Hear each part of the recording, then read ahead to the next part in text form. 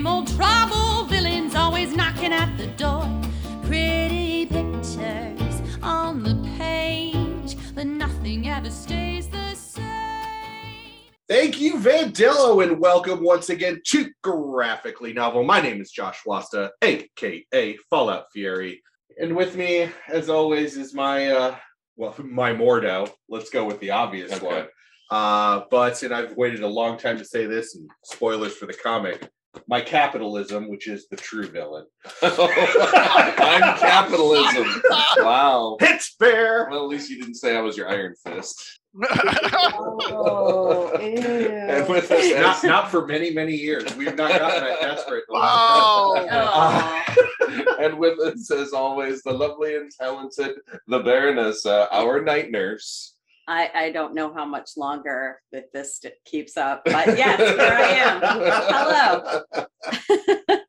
Hello. My pleasure today is to introduce a dear friend of mine. Very old friend of mine. My very first game master, who was actually my introduction to comics. This is the man you talked about in our second episode, yes. Jessica Jones, when you talked about who gave you Sandman. Yep. In the original issues. Yes. This man gave me, and this speaks highly of our relationship.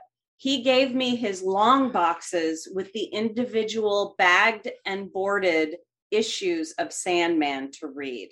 He trusted me with this, and I appreciate it. I think I originally did that with Transmet with you, but I sat in the room and stared at you. You did. I'd like to welcome Rex Balboa to the show. Rex, thank you so much for joining us.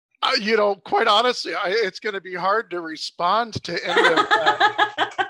But I also think it's important and might be overlooked in the annals of history that I am also responsible for giving you the nickname Baronessa. That's true. That's really true. Oh my God, that is so true. That's nice. Yeah, that's awesome. Rex, it's about fucking time you were on the goddamn show. I'm really, really excited to be here. A project that I've been working on, Baby Got Back Issues, which I would say go and look if you can find our site and listen to those casts is great. But we're on an open-ended hiatus right now, so this is just a wonderful opportunity to get on board with y'all. And wow, I had never read this story, so I really appreciate being introduced to new cool things. Yeah, absolutely. And before we get into doing Doctor Strange today, Rex, it is the first time you've been on a Graphically Novel production. So we ask our first-time guests to give us a little background into your history with comic books. My first comic that I remember having was Superboy and the Legion of Superheroes 199. And that would have been from the early 70s. The first comic I remember collecting was Micronauts #1. And at the time, I received a paper catalog from Mile High Comics out of Denver. Oh, wow. Yeah. I would have to go get the money order, fill out the order form, send in with my self-addressed stamped envelope, and hope that they would still have it in time for it to come in time to deliver to me. Oh my God. Did you also get Sea Monkeys that way? I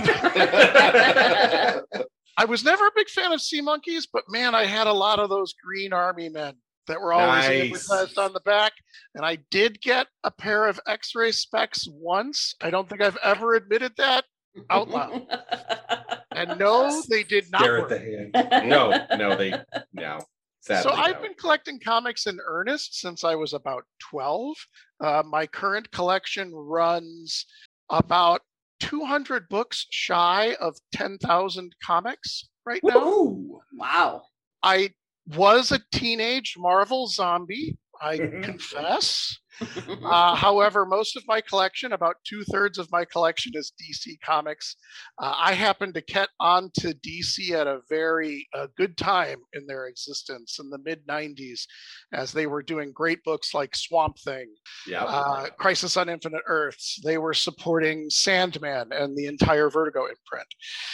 Throughout my undergrad and college, I worked and managed local comic book shops. And ever since then, it's just been, keeping up on what is good, not always what is popular. So I try to find what's good. What's something right now that you would tell people you may not know about this, but man, check it out?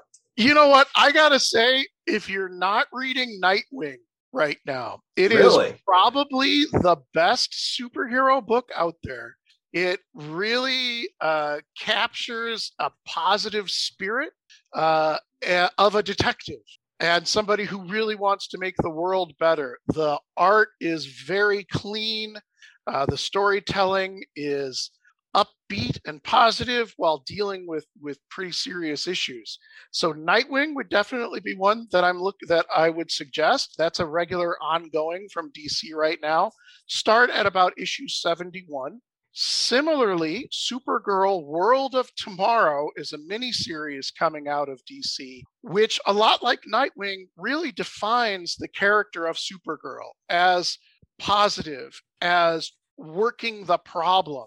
And I can't tell you, but this whole thing is so beautifully rendered. It is just gorgeous to look at. It's written by Tom King, and I'm forgetting the artist right now, but it's just a fantastic book. And it's a contained story. It's got about 2 issues left. My co-host of Rec Conversations, Leah Cameron, turned me on to Mr. Tom King recently, and we did Mr. Miracle, which was an amazing storyline that I had never even heard of. And it was heartbreakingly gorgeous and silly. And we didn't actually, Rec Conversations, we explained a storyline. We explained it all to J.R. Killian Green, who by the end is like, okay, this is in my shopping cart because I have a pretty good idea that you guys only scratched the surface by explaining everything. Only scratch the surface of really what I'm going to pull out of this book. And I'm like, yes. And from what I've seen, that is just Tom King. Vision is going to be another one. His run of Vision is another one that I've got on my docket to read. Absolutely. One of my new favorite authors right now is Tom King. Well, and he brings such an interesting perspective. I mean, Tom King I don't know if you knew this, he's an ex-government agent. He was an analyst for the CIA. I did not know that. To my knowledge. And the first book that he wrote for DC was Grayson, which took, Dick Grayson and kind of placed him in more of a spy setting. And he applies that to practically everything that he writes, that knowledge and understanding of how people function. So you look at Vision and how that breaks down. What does it mean to be a family? What does mortality mean? All of those kind of deep things. You look at the trauma of Mr. Miracle. Yeah. And then I would also say, if you haven't taken a look at it, Strange Adventures, which he just finished. Another fascinating look at how war affects trauma. Okay. He just started Human Target, which has just been a delight. The only thing that I would say, put it to the bottom of the pile, would be Heroes in Crisis, which sounds like such a good idea on the surface, but they just could not pull it off effectively. Good to know. Okay. So you are here today to discuss. We go from discussing Tom King to Brian K. Vaughan. So we will be discussing Doctor Strange. And for today, we did The Oath, which was a storyline out of 2007. So this is a full 9 years before the Doctor Strange movie. But man, the fingerprints were all over the movie from specifically this comic. This was a retelling of kind of Doctor Strange's origins, not a full retcon, just a kind of collection of everything. But first time reading it, I think all 4 of us first time reading it. Rex, what did you think? You know what? Doctor Strange has always had a very special place in my heart. And he is one of those characters that really deserves good storytelling, but has never actually really gotten it until I read something like this. Mm-hmm. This book captures all of the characterizations of the Doctor Strange, you get that sense of his history, his arrogance, his almost like absent-minded professor behavior. Yes. In all of this, and it's a solid story. I loved it right up into the last panel, which I absolutely hated. Okay. So I'll just leave that out there as a cliffhanger then. So you liked 159 pages, but didn't like one. I mean, that's good. Yes. I'll take that percentage any day. Jen, what'd you think? I also saw a lot of the movie in the comic. This is from an era that is not to my liking. This is not I'm not as into this type of comic book. But it was, it wasn't as difficult to read as some of the things that we've had to read for this show. we were just talking with Rex. I recommended that he go back and listen to our Dark Phoenix episode. Oh my God. I recommend. Come on, you don't like cheesy thought bubbles? Come on. Yeah, right? No, what was the one? That was not even the worst. What was the one where it was like, was it Infinity? Where it was like there were 1,001 characters that we had no idea who they were. All jammed in. That was the Cancerverse. That was the Guardians of the Galaxy. Oh my God, no! I still didn't think that was as bad as Dark Phoenix. This was interesting, and gave me I made a lot of comparisons to the movie as I was reading. I was like, that's an interesting choice. That's an interesting choice. But yeah, I mean, I think it was a really good template for the movie. Fair. I loved this. I really hadn't read, the closest I got to reading anything even remotely related to Strange was a couple of times we came across him when we were doing Alan Moore stuff. Yeah. Like during Swamp Thing and Miscellaneous Odds and Ends. He wouldn't have been in Swamp Thing. Was he not in Swamp Thing? What was he in? There was something, wasn't it an Alan Moore thing? Maybe it wasn't. I don't know that we did anything Alan Moore. I can't Marvel. think of anything that he would have done with Alan Moore. I can't remember. I know we ran into him sideways in a couple of other episodes. I can't remember. We ran into him in Blade. That's okay. That's one of the things. But we also ran into, Doom in Blade. So. It's true. Yeah. But I really enjoyed the story. I don't know how you couldn't, from the same guy that did Runaways and Why the Last Man. The Last Man. Yeah. Yes, and we did read his run on Runaways as well. Yeah. And we were guests on the other graphically novels Why the Last Man episode. Right. It's true. I thoroughly enjoyed it. They brought out some characters I'm not super familiar with. We had a nice little super villain team up. Yeah. Going on in there. It was a fun time. I really enjoyed reading it. Same. Hadn't read it before.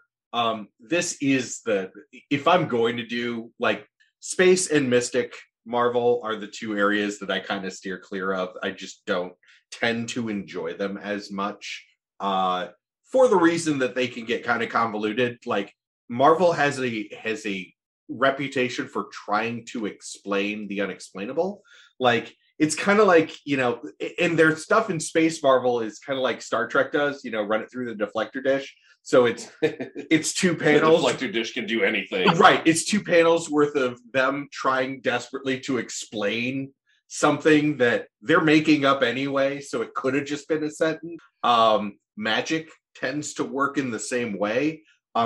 Except in this book. I like that in this book, they go out of their way to say magic cannot do what science does, and science cannot do what magic does in very, in it kind of... Anything that science can already do, magic can't do. Right. Which isn't really true, but it is for this story, because we have whips, so you can't have a magic whip because science, it's physics. Right. Anyway, but reading the story, I did really enjoy it. There were some hokey bits. This is definitely also a Brian K. Vaughan jam because he takes his time to kind of poke fun at some certain things. On my Facebook, I had to put up the panel of Doctor Strange telling Night Nurse that she can go with him, but he's not going to call her Night Nurse because that sounds like an adult movie. But yeah, anything like, again, this comic has Night Nurse in it, which is not a character that gets the love that she should. First of all, because she is like literally the person that patches up superheroes. And actually a lot of character development for her too. A lot of things happen to further her story outside of a Defenders comic. Is that who you thought Claire was going to be? And that is, well, I mean, without them calling her that, that is who Claire is in all of the Defenders stuff. Rosario Dawson's character in Daredevil and Iron Fist and Luke Cage and Jessica Jones, and she's the kind of the tie, same kind of thing, but she does. But everybody. Is that? Do you think that that's the character that they were? Okay. Yeah. And I'm so glad that you didn't say, "Oh, look, it's Night Nurse," and I would have been like, "Okay." Yeah. I think at one point I made the comment of, "Oh, okay, that's Night Nurse," and you were like, "Okay, whatever." Like, because you're like, "I'm enjoying her. Don't go away. Don't call her Night Nurse." But I will echo the thoughts about Night Nurse, particularly being Claire. I mean, Night Nurse has a very interesting history. You've actually got 3 different characters that make up the Night Nurse, of which Claire for the films is kind of an amalgam. Yes. And I like that, as far as I can tell, and somebody correct me if I'm wrong, they never actually name this Night Nurse. So you're not sure. Obviously, she's not Georgina Jenkins. But you're not exactly sure which one they're pulling from. Right. They make her a surgeon. You know, once again, that really ties into the film very well. Right. So it's just kind of cool that again, the film pulled a lot from this series. It feels like it sure did. At one point, Strange asks her what her real name is, and she says, "You're the detective." Like, and that's really what starts their whole Sherlock Watson thing, which is retroactively funny, but in a way that Sherlock wouldn't come out for another 3 years. Benedict Cumberbatch wouldn't be Doctor Strange for 6 years after that, but still funny. Yes. Circumstantially funny. The only other date that I have on here that we're not going to get too far into because it is a spoiler for the comic, but it's I got really big Martin Shkreli vibes off of but that didn't happen until 2015. So again, this comic will read this comic and go, wait a minute, what? Yeah, life imitates art. Yeah, absolutely. And like I said, the main villain is capitalism, which I loved. But going back to the movie, I know we rewatched it. Bear, did you rewatch for this? I did not, but I've actually rewatched Avengers recently, which kind of gave me enough backstory, really. Well, it had been years since I watched the movie. Rex, have you watched the Doctor Strange movie anytime recently? I have, and every time I watch it, it's my love for Tilda Swinton just overpowers everything. Exactly. Well, and Mads Mikkelsen. But I'm just like, who's playing the protagonist again? Oh, he's a good-looking English guy too. Yeah. Well, but and also it's our introduction to Wong, which becomes. How do you not love Wong? And they've done such a great job with Shang-Chi and moving forward that they have given Wong a lot more to do. And a lot. I mean, comparatively, Marvel Cinematic Universe Wong and comic book Wong, there is a world of difference. Different characters. There is a world of difference, and for the better. The much better. Absolutely. I mean, I've been reading Marvel Comics for a long time, and quite honestly, I think The Oath is probably one of the few comics that does Wong any justice. Establishes him as a little bit outside of, just being an appendage to Doctor Strange. Right. Yeah, I got big Green Hornet vibes. Yes. Very much. Yeah. Very much so. I didn't even think of that. That's a really good observation. But the thing that struck me is why, like, what? Okay, let me try and form this as a sentence that makes sense. In what, like, mindset do you think the Sorcerer Supreme needs a body man, like a valet? Why? Well, and I think the movies and this comic both explain that pretty well. The movie better, because the people who serve in that capacity are apprentices. Mm-hmm. They are learning to be. In the comic, Wong was a servant who had ability. So that opens the door. And Rex, you know way more about the history of Doctor Strange than I do, but we've discussed it a little bit when we discuss another Doctor Strange villain occasionally, but mostly a Iron Man villain, the Mandarin. There are some problematic things. Absolutely. And that's why I ended up, like, there were a lot of people that were super pissed in the Iron Man movies when they introduced Trevor and the whole Mandarin thing. Yeah. But originally when you saw it, you're like, it's a white dude playing the Mandarin. And I'm like, yes, that's actually one of those things that's better. I mean, it is whitewashing, but it's whitewashing a villain that was a horrible Fu Manchu stereotype. Yeah. So I'm going to give that one a pass. Well, that was a better explanation. Yes. And then to come full circle and for those who have not watched Shang-Chi, that is where that explanation is awesome and makes sense and is and you got to watch on Disney Plus, you got to watch the little, what is it, like the vignette. Half-hour, 15-minute or half-hour vignette in there with where they nab him out of prison. That was an addition on.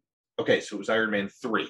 That was the Mandarin. That was they did a whole series of those. And I can't remember what they were called, but Marvel put out like little 15-minute things on DVDs and Blu-rays that were like little 15-minute like vignettes. Additional. Yes. Yeah. It's actually featurette. Yeah, if you're looking at What If, the first episode of What If, and you're like, oh, Bradley Whitford is in this for some reason, it's because his character was in this little vignette that was on the Captain America First Avenger DVD, and they brought that character back. Right. So all of that is on Disney Plus now. High recommend to go and find it because it adds just really fun. You know, I would really love to see their giant board with yarn for the Marvel Cinematic Universe. I'm fairly certain some poor production assistant has been trapped in there. Right. Yeah. And the yarn goes, it's not just on the board, it's like all around the room, and they're like kind of hanging from the red yarn. And there's different color yarn. Well, TV shows, shared universes, all these things have production manuals that are called Bibles. Yeah. That they have all the rules and everything. So that thing's got to be fucking enormous. It's thick with 3 C's. Darling, that so is thick that Bear would date it. That Bible is on a tablet because we live in the 21st century. It's true. Well, I guess they've had to upgrade the memory in that tablet 2 or 3 times.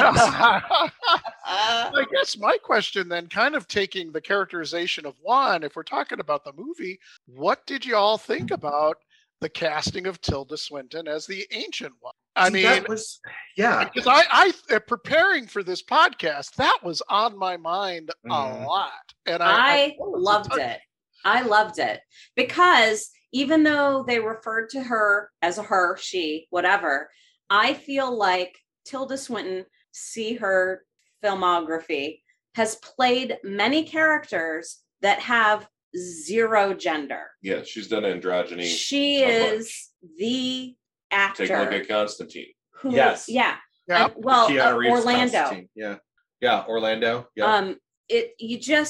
She is perfect for those kinds of roles where you need that gravitas that doesn't have a feminine energy or a masculine energy. It is a, completely, an energy within a magical energy. Well, but it's just an energy that is genderless, basically. Sure, right.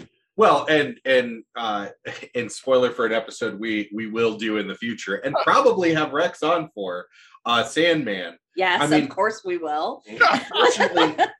Fortunately, we live in a world now where they can actually cast a non-binary person to play Desire, which they have, which is awesome. Yes, it's great. Yeah. Had that not been the case, Tilda Swinton, not because she in herself is non-binary, at least not as far as I know. Right. Not that she is announced. Right. But that is just such something that she portrays well. Yes. And something that she exudes very well. Right. That, yes, would I have appreciated an actual Tibetan actor in that role? Yes. But the point was, and they made that point, she wasn't Tibetan. She was Celtic. Right. And I liked that in the movie where it was like, yes, this is where the seat of this power is, but it is ancient, and people from all over the world have been attracted and trained and served, even though it is in this, in Tibet, it's all peoples. Yes. I'd also like to point out, just for the record, because I looked her up, Tilda Swinton's 61 friggin' years old. Right? Mm-hmm. Barely looks a day over 30. Right. Well, the other thing I think that is genius about casting Tilda Swinton is she looks just in and of herself, timeless, but also otherworldly. Mm-hmm. She is a unique individual. Mm-hmm. And I think that really serves that character very well. And in listening to you, Jen, I think you're helping me clarify an idea.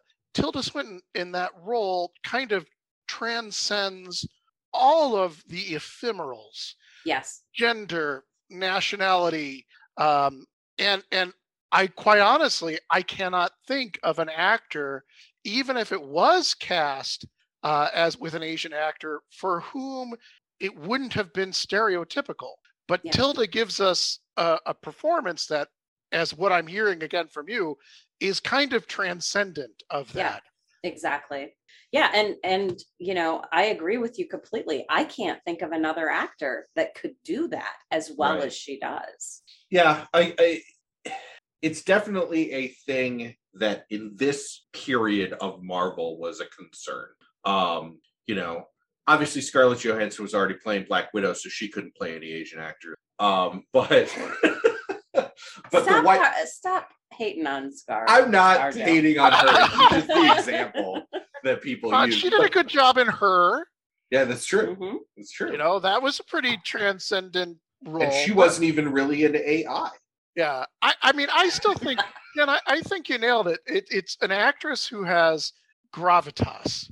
And that is what, drives that role. Yes. You need to believe her when she speaks, and not just go, oh, that's some hand wavium, that's going on in the background. You can kind of go, okay, I'd worship at Tilda's feet. I'd worship at Tilda's feet anyway. Right. Exactly. Well, and you can very easily cross into monologuing about magic, like I said, in a Star Trek-y way. And the script does this excellently, but also her performance. You are paying attention to what she's saying, and she never loses. My biggest example is in the second Matrix movie, where he meets the elderly lady, the Oracle, at the basketball court, and she's explaining kind of the plot that he needs to go forward. And it's a 15-minute scene, and I understood what she was saying in the first 2 minutes, but then she kept talking for another 13 minutes, and by the end I'm like, what the hell are you talking about? And, very easily you could have run into that with the Ancient One explaining magic to a surgeon, mm-hmm. But she did it in a way that it was succinct, it was to the point, and it was in a scientific way, because she's explaining it to us, the audience, who are science-based, because, we live in the world, in a way, the same way that she's explaining it to the character of Steven. Right. And it's awesome. And I loved it. And I've seen so many examples of, we need to pound this home. You don't, we'll go along with you. Give us enough to follow you. and that's all we need, you know, and perfect. Because again, magic stuff in general, I can easily get lost in it. The magicians did it to me too. Yeah. You know, we need to explain the science of magic. No, you don't. Well, and it's entertaining and ironic. So in Origins of Marvel Comics, where Stan Lee is going through what went into the creation of Doctor Strange, you know, he's like, I can't just have this mystic character go, and I quote, okay, hocus pocus, go to another dimension. Right. You know, so he invents these words that sound good together. You know, the demons of darkness, the name of Santish, the flames of Faltine. The eye of Agamotto. Exactly. All of this is generated from him just, oh, well, this is a better way of talking. I'm going to make all this up. And even in this origin story, he's got college kids writing back to him saying, wow, where did you get that deep knowledge of Druidic literature? You know, and so Josh, your thoughts about magic are you're not alone in having them. And he's like, okay, no, I was really making it up, but I've gotta, you know, what do I tell these kids? And he says, oh, I just read a lot. You get a no prize. So I want to make sure to take just a second, because we talked about a lot of other characters, and I'm never ever going to be able to pronounce his name correctly. Chiwetel Ejiofor, he played Mordo. Also, he was the operative in Serenity. Oh. Yes, Rex saw me shaking my fist. Yeah. All right, lawful evil or neutral? Let's that might be another podcast. Yeah. But as we talk about actors and things that they do well, I saw elements of the operative in Mordo. And I love that, because no one hits that point of the world is the world, you know, but I can change the world for the better. And it doesn't necessarily mean that I'm going to be a part of my better world, which is a point that the operative makes. Yeah. But it's a point that Mordo also makes when he says there are too many sorcerers. He doesn't necessarily mean he's one of the ones that gets to survive. Right. You know, and we have yet to see, because he'll be coming back in this. Right. By the time this airs, by the way, we'll be a month away from Doctor Strange. The second one. Hey, Madness of the Multiverse. You said that out loud. They're not going to delay it again after you said that? Oh, yeah. Who knows? I know. Somewhere Leia's like, don't talk about Black Widow, because they'll retroactively just pull it from everything and release it. I was going to say, we're not talking about Black Widow. Yeah. So we don't have to worry. But anyway, again, that idea, and I've seen him in if you want to see him completely break with character, Kinky Boots is one of my favorite roles of his. But I mean, he does a lot of different things. He's a very brilliant actor that has an awesome range. But I would say 12 Years a Slave, if you want to say an amazing movie. Yes. But again, there are things that he does well. Tilda Swinton does androgynous, otherworldly well, because she is, you know. Chiwetel does an agent for a better world well. Well, but also, I mean, it's interesting that you brought up the agent and compared it to Mordo, because in the movie, the Ancient One says to Doctor Strange, you have the ability to be flexible. Yes. Mordo has a path. Yes. And cannot be flexible like you can. Right. He cannot change. He takes in information, but his viewpoint doesn't change. Right. And that was the same as the agent. Like, he got information, but he still had to follow the regimen. It took massive amounts of information. It took breaking him. Is what it took. Yeah. It took breaking him and saying that the world that you will create is not the world you've been trying to. Right. You know, in order. Spoilers for Serenity, by the way. If people somehow. Hello. There cannot exactly. Yeah. Also, fuck you. You killed Wash. I was going to say, if you're here and you've made it this far through our podcast and you haven't seen Serenity yet, what the hell are you doing? Yeah. But yeah, Now, sorry, I just wanted to throw in there. I gotta say, there's a lot of characterizations in the MCU that I don't care for. I don't know if I'm going to step on anybody's toes, but I don't like Scarlet Witch I'm sorry, not Scarlet Witch, Black Widow in the MCU. Her characterization when she was introduced was terrible. Oh yeah, no, I've recently gone back. Yeah, but I got to tell you, Baron Mordo, in the comic book, he is paper thin, two-dimensional, and as far as I know, he never gets any depth. Yeah, but right out of the gate, the MCU provides depth to that character and casts an actor who can deliver. Right.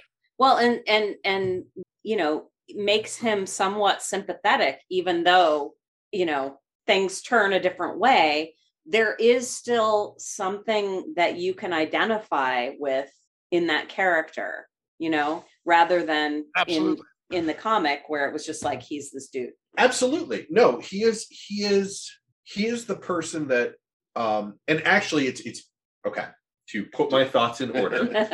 The Ancient One talks to Strange and says, "You are flexible." But I think it's not just his flexibility. I think it's his ability to take that flexibility and affect people around him. And the two examples I have are Mordo and Wong.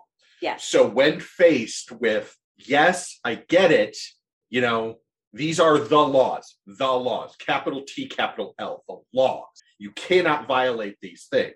And then he has to, because otherwise it's game over. Right.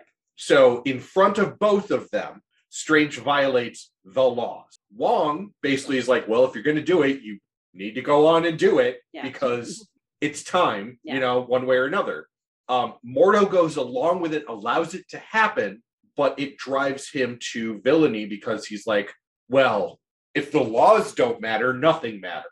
If there are people out there that can break the laws, I need to stop those people. There's too many people that can break the laws. Right. So I think that the way that you put it doesn't drive him to villainy.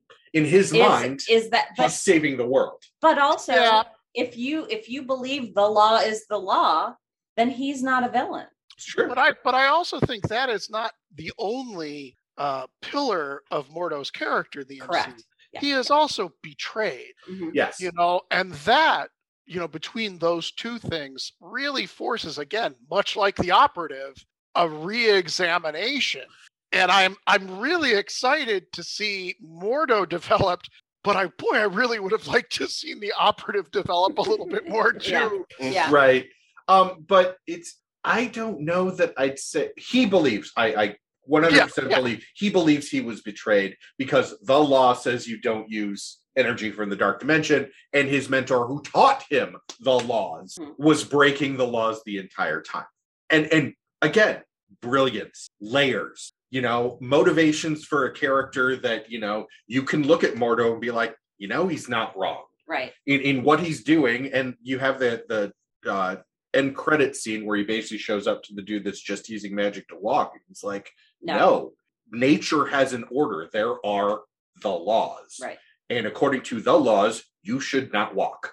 And I'm sorry, that sucks for you, but you are just another thing that's messing up the world. And I'm really, really looking forward to his reaction to the aftermath of Spider-Man No Way Home in this new Doctor Strange movie. Well, and another thing, I agree completely with you, and I'm very much looking forward to seeing Mordo in the next movie.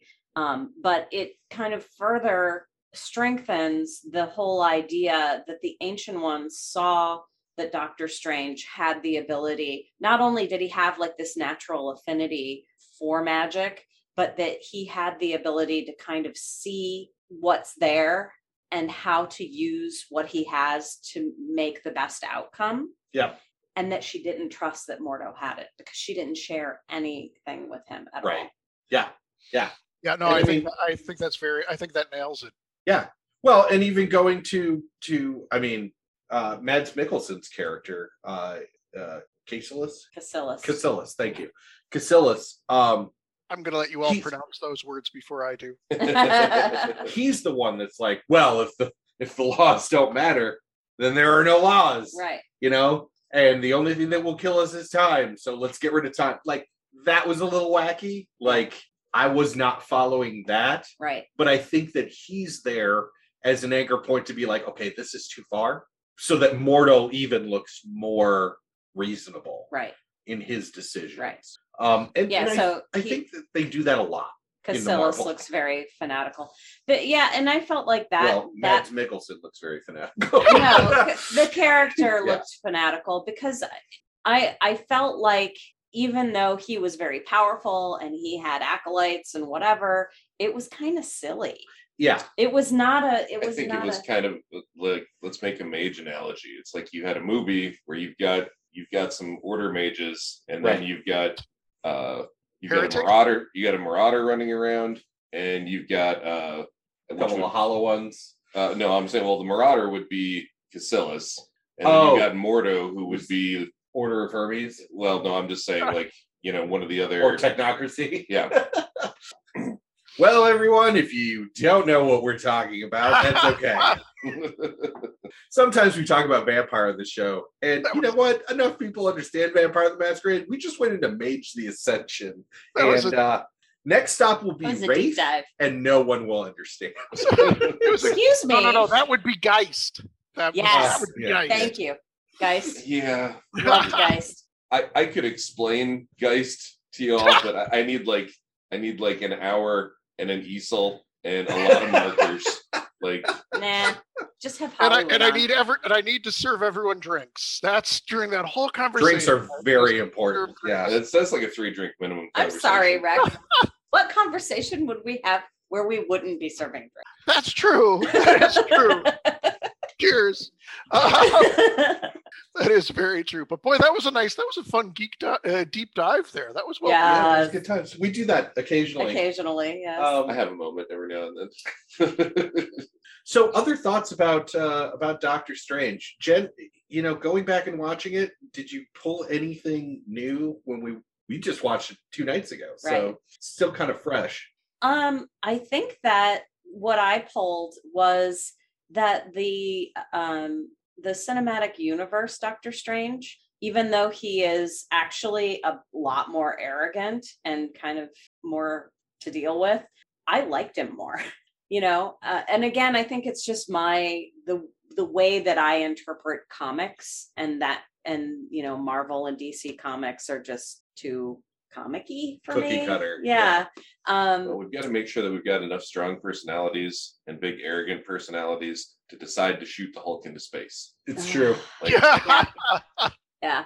But this is not necessarily new and insightful, but I really love the cinematography of the mirror universe being kaleidoscopic. Yeah. It's gorgeous. It's straight out of Inception. And one of my beautiful. And I'm not going to at this point that we're recording, it's still new enough. By the time we drop it, it will probably be out of spoiler range, but I will say one of my favorite really appreciated parts of Spider-Man No Way Home has to do with the mirror dimension. Yeah.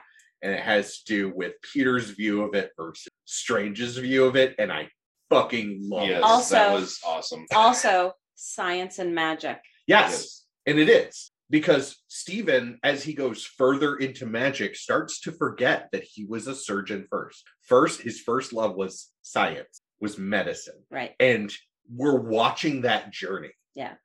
Which is super interesting to me. I really like that. And I have not seen that in the comics. Even this, which was a fantastic Doctor Strange story, he does some scientific stuff. And I appreciate that. But Night Nurse is there to be like, yeah, I know what I'm doing. And also you stick to your magic shit. And I will do the medicine shit or the science shit because you're rusty. Yeah. Yeah.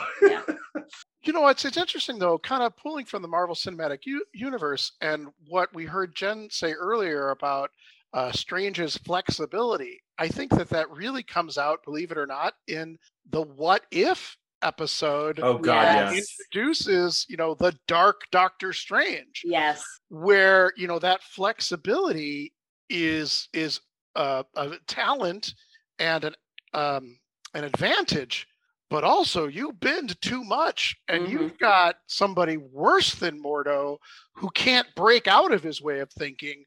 If you push that too much, you'll break the way of thinking altogether. Right. And that was I really liked seeing that heading into No Way Home, because it really kind of highlights some of the dangers that he's trying to convey in that film. So going with just the trailers that were for No Way Home, we were going into it being like, okay, what's going on with Strange? Well, especially after What If. Right, especially after What If. Yeah, well, Jen's theory was that the Dark Doctor... That it was actually the Dark Doctor that Spider-Man was talking and to. I mean, they kind of explained it, and they those trailers were deceiving. They cut things in a way that made Strange look Of way course worse. they did. Yeah. Of course they did. But now that the fashion sense, they got to make you go watch their other products, right? Yeah. Well, but now that the end credit scene for the new Doctor Strange movie has been released as the new trailer for the Doctor Strange 2, I'm more excited, because you look at that What If storyline and you look at some of the things that were dropped in that trailer, and you're like, is that the same Strange from the What If? Are we going to get that? You know, and then that opens up a possibility that I hadn't even thought of, because yes, Hawkeye, Loki, all of these things are contributing. What If seemed to me like this would be cute. No, if they're going to start pulling stuff from that, then we could get, Captain Carter. Yeah, I mean, it used me that way. Yes, right? Yes, yeah. But I mean, yes, I feel like they are going that direction because of the Eternals. Because of, I mean, they are slowly bringing in things that deal with the multiverse. Yeah. Guardians of the Galaxy touched on it. I just want Iron Fist back. No, you don't. Yeah, I do. No, you No, don't. No, you he don't. liked Iron Fist. No, you don't. Yeah, I do. No, you don't. No, you Stop don't. it. No, you don't. We have a perfectly good Shang-Chi. Iron Fist is the Shang-Chi that we have at home. There's just nothing I can say to any of that. Oh, any other thoughts on Doctor Strange as a whole? This is a little historical and definitely a branch away from the discussion, but I think it needs to be mentioned that this is one of the places where Marvel did Steve Ditko wrong.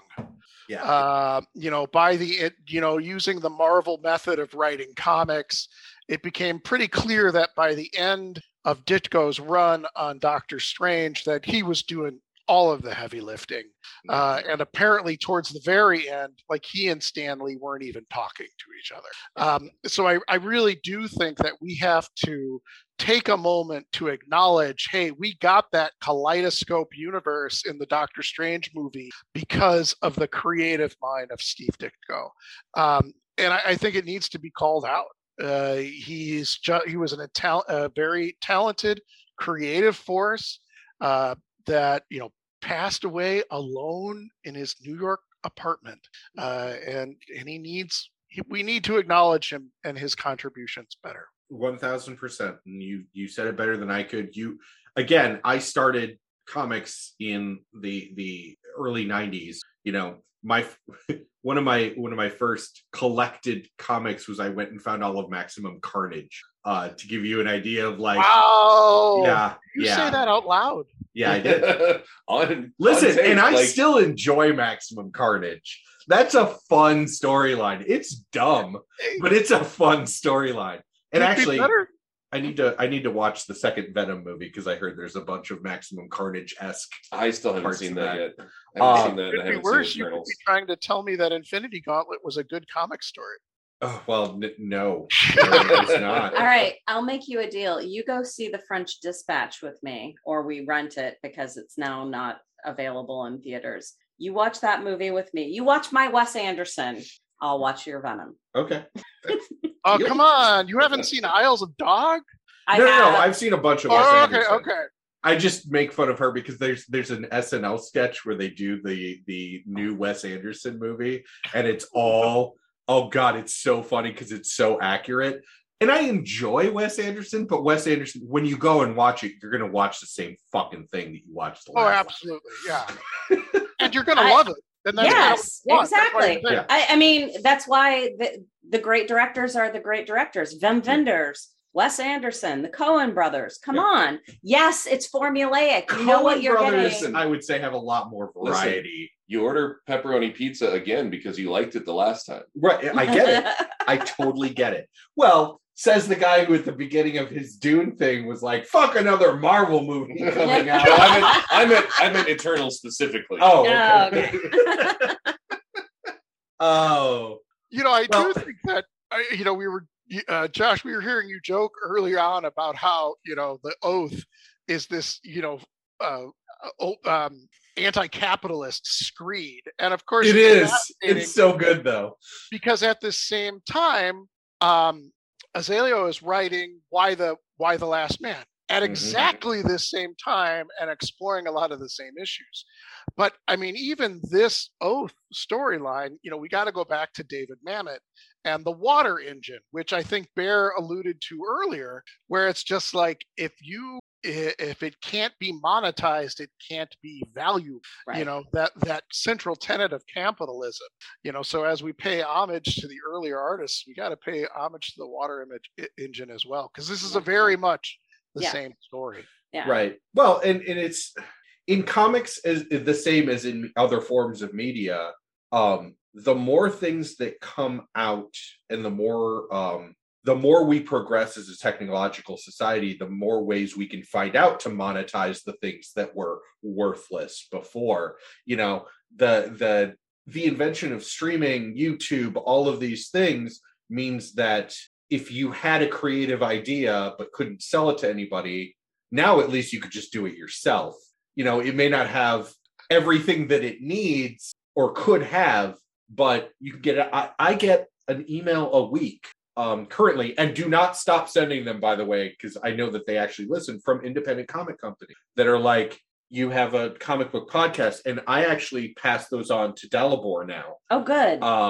Who does panels on Pages. Right. We have friends that do shows about independent comics. Since the new year, don't stop. Yes, and this is the 8th of January. Since the new year started, I've sent him 2. Oh, good. That people have reached out and said, "Hey, we've listened to Graphically Novel. Here's our independent comic." And my response is, we do things that have media components, or we explain like storylines in larger things. But here's Dalibor. He does this other podcast that specifically targets suited for your and I might guess appear. We may do episodes of that, but I did not know the idea of a small run it from your computer publishing company. You can do it now with the internet, with everything else, because everything's digital. People have been doing it for a very long time. Well, yes, I understand zines and self-published comics in local comic stores have been a thing. It's just now you don't even need the paper, right? Also, with the internet, Cyanide and Happiness. I mean, you can get much farther distribution than you could. Right. Well, and that's not to say that people aren't still pursuing, the paper books. I mean, Quimbley Bookstore in Chicago is a great example of that. They still have a huge section of small zines and all sorts of things, and then also. Like even Chicago Comics, they still have a nice section of these are the things that you can see people have cranked out on their copiers. Yeah. And hand delivered them to each local comic shop. See, for me, that wasn't even local comic shops. That was the Hall Mall in Iowa City. Sure. Had like an incense. It was a head shop. It was absolutely a head shop, but it had a back room that was all zines and self-published comics and all these other things. And that's just, they didn't sell mainstream comics. That's just all they sold. And that's where you went if you wanted that. But it's does it have value if it can't be monetized? I would argue yes. A lot of people would argue yes, but our society says no. Yeah. Why would you none of us have ever made a penny off of this. And between 2 podcasts, I'm about to hit 100 episodes. I put in way more money than I've made out of this, but I enjoy it. The 24 friends of ours that listen. They enjoy it. Yeah. Some things are just passion projects. Being the voice of capitalism, I'll say you're just not trying hard enough. Yeah. Right. No, it's that. Where are your bootstraps? Yes. And grab them and pull yourself up. I know exactly how to get there. I just don't have the $10,000 to invest in the marketing campaign. What do you mean? Your parents can't loan you $250,000 to start up the next Amazon? $1 million loan. I will say the embodiment of capitalism in The Oath. I know that this is a one-off villain. Dr. West is just perfect. Yeah, he was so good. He's so good. It's just we're just going to use him. We're going to throw him away. Talking about how Mordo gets to where he gets, and how a lot of Marvel villains get to where they get. Boy, Azello really condenses. Vaughn condenses a lot of history in a few short panels. Right. Understand exactly where this guy is coming from. So many years before Skrelly, and everyone knew that story because it was on every news and everything else. #pharmacy bro. Yeah, the farm bro. So Rex, I am going to change our last question. I'm still going to give it to my co-host, but I'm going to change my last question a little bit because you have read Doctor Strange, so a lot of Doctor Strange. So I'm going to ask you, you hadn't read The Oath before. Are you more interested in looking post-2007 for more of these kind of nuggets for Doctor Strange? You know what? It's interesting because I went back, and as I was getting ready for this, I did take a look at Origins of Marvel Comics, which I still have from when I was 12 years old, and I want to go back. I'm not sure that I want to see what's going on right now, but there is some beautifully done work from the later 60s once Ditko left that has a great kind of golden age, almost pulp feel that I would like to go back and see. Now, the other thing, on the other end of that, there is the Death of Doctor Strange storyline going on in Marvel Comics right now. Which is actually affecting a lot of other things, including Spider-Man. Right. Most because it has to do with Mephisto. And spoilers, apparently Clea is going to become the new Sorcerer Supreme. And Clea is one of the characters, again, that I've always felt has never been developed fully, has, literally is introduced as woman in danger in her first appearance. And I would really like to see what Marvel's going to do with that from a comic perspective. All right. Awesome. Jen, are you interested in reading more Doctor Strange? Not particularly. Okay. I mean, it's like I said, I enjoyed the story. This is not the type of comic that I liked. To go back to Rex's, actually, I'll wait. I'll save that for mine. Bear, are you interested in reading more Doctor Strange? I would. I think I would probably pick and choose which authors I've gone, having heard from the rest of the peanut gallery here. I think I would probably. I like how you're the star and we're all the peanut gallery. Yeah, exactly. But having heard everybody else's input on it, I think it would probably go back through and pick and choose and go with authors that I've recognized that have done other things that I enjoy. But I really do enjoy the character of Doctor Strange. I definitely think that I would find more of this. Yeah, I personally really, really enjoyed this, and I probably would. But as Rex was talking, I remember, and it is actually even mentioned in The Oath, that Doctor Strange did a lot of stuff with Luke Cage, Iron Fist, Night Nurse. It did a lot of stuff with the Defenders in their heyday in the 70s, just post Ditko. I actually might want to look that up, get a little more history, because I've always wanted to read a lot more of the Defenders stuff. Daredevil also, obviously, in there. But the Defenders / Heroes for Hire, all of that kind of thing. And, we have yet to do a Luke Cage episode because we would not do it justice without a person of color being on that show.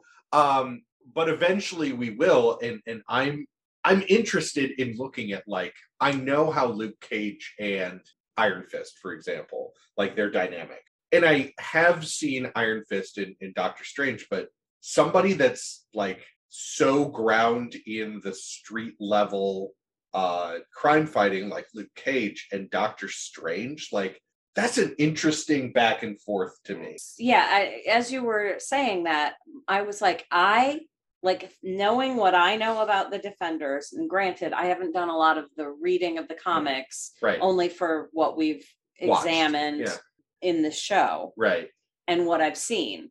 I can see like introducing Doctor Strange into that world almost would feel wrong, right, and that's why I want to read it. You know, I want to see how they deal with that, because introducing magic to something that ostensibly is all about street level. Yeah. Well, to me, I'm like, the first thing that popped into my head is Jessica Jones is going to be like, oh, it's the new Purple Man. Maybe. Except you would have to go post 2001 for Jessica Jones, because Jessica Jones wasn't in the original Defenders. She didn't exist until post 2000. Okay. So it's go and read the Alias books, because they're really we good. did. Oh, it was our second episode. Sorry, I didn't. Yeah, we have covered Jessica Jones, and I literally own almost everything in hard like a hard copy of almost everything that Jessica Jones is in. Just because we have 2 Jessica Jones statues in Jen's case. Yeah.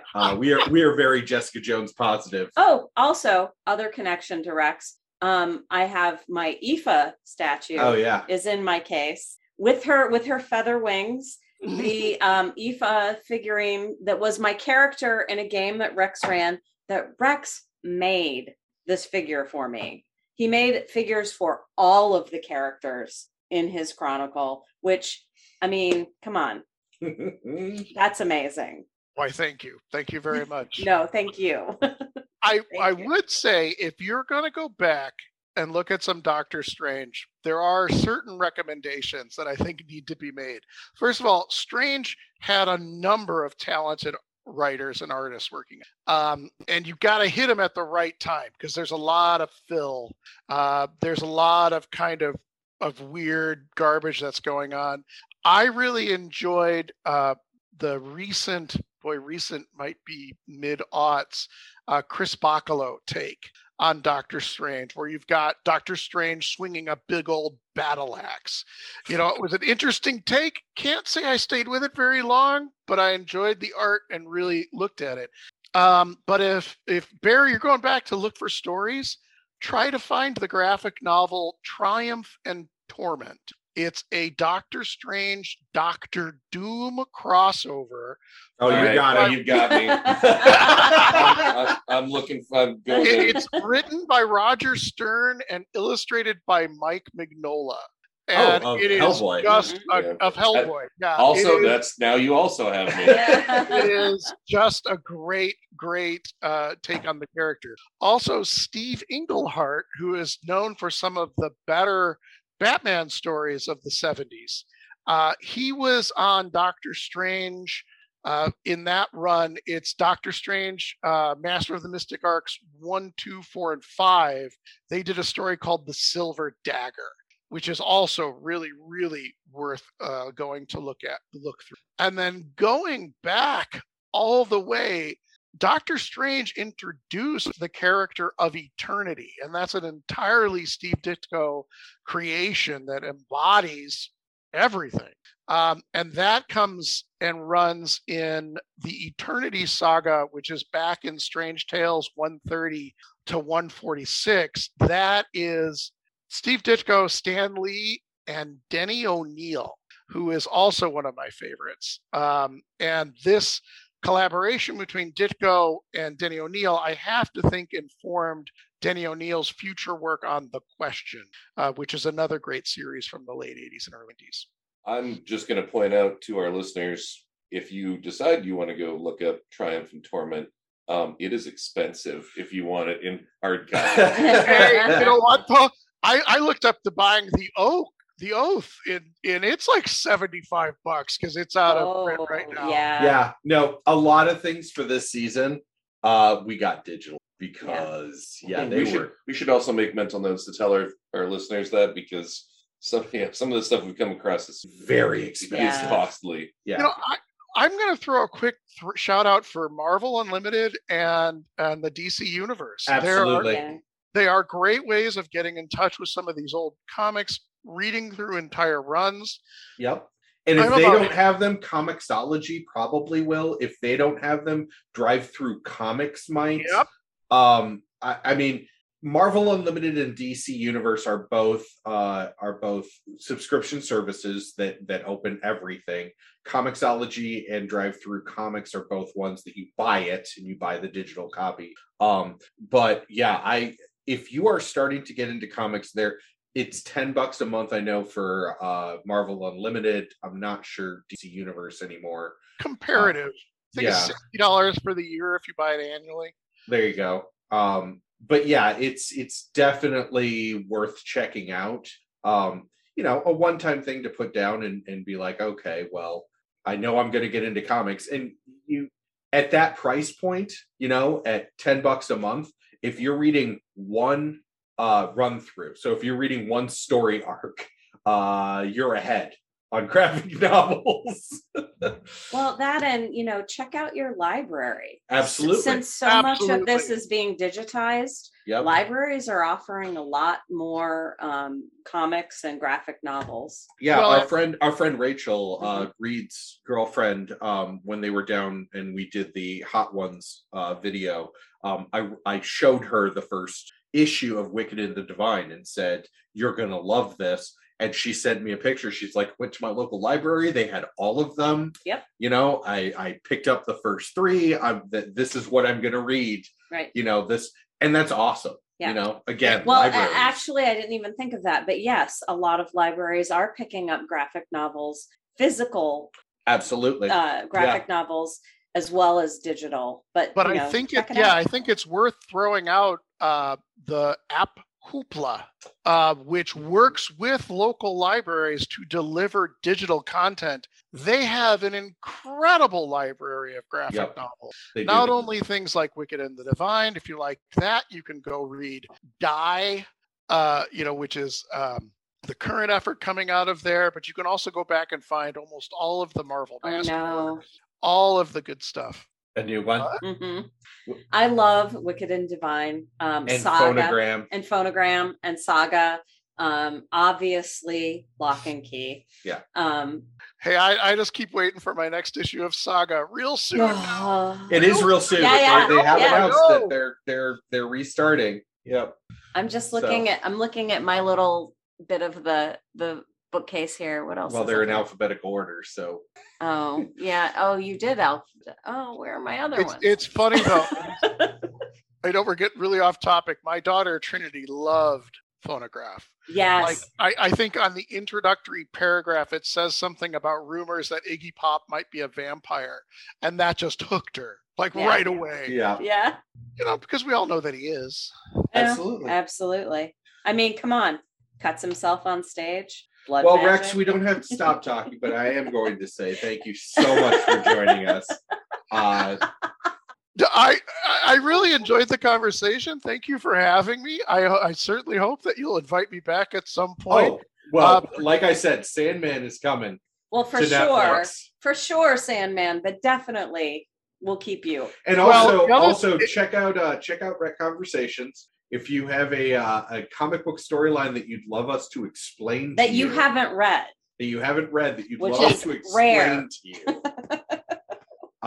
we have a whole list, and they're not always great, but they're fun. I'll start. I'm going to go back and see what you guys thought of Dark Phoenix right now. Actually, I'm looking forward to that. Although I will say, in advance of Sandman, really, really need to listen to what Audible has put out. Oh, we absolutely. Already did. No, we already did. Okay. We're on the second. It was beautiful. It was beautiful. Yeah, we're on the second now. We just haven't gotten in a car for a long period of time. I know. It's my fishing. It's my fishing. Oh, there you go. Yeah. Well, we got to make a Galena trip soon anyway. Yes.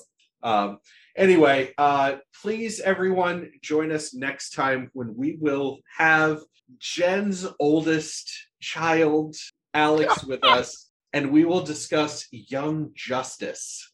As we come up almost on the end of the season, we have that episode, and then we have Luke, Bear's brother, joining us again for us to do Howard the Duck. Don't we still have Allison with Mystery Men? Oh, shit. Yeah, you're right. That you're right. We do have Mystery Men. I did schedule it. Yeah. You have an invite waiting. Oh, okay. But until then, take it away, Vandello.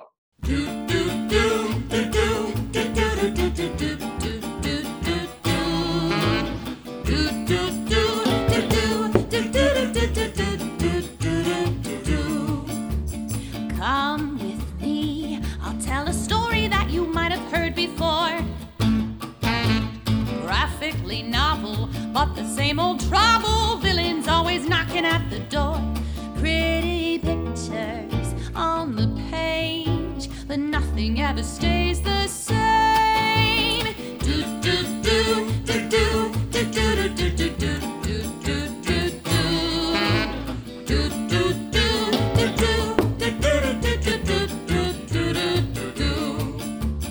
Come at me, and I'll show you something you ain't never seen before. Right or wrong, or can't we all just get along? My mask is no different than yours. Pretty pictures on the screen, but nothing's ever as it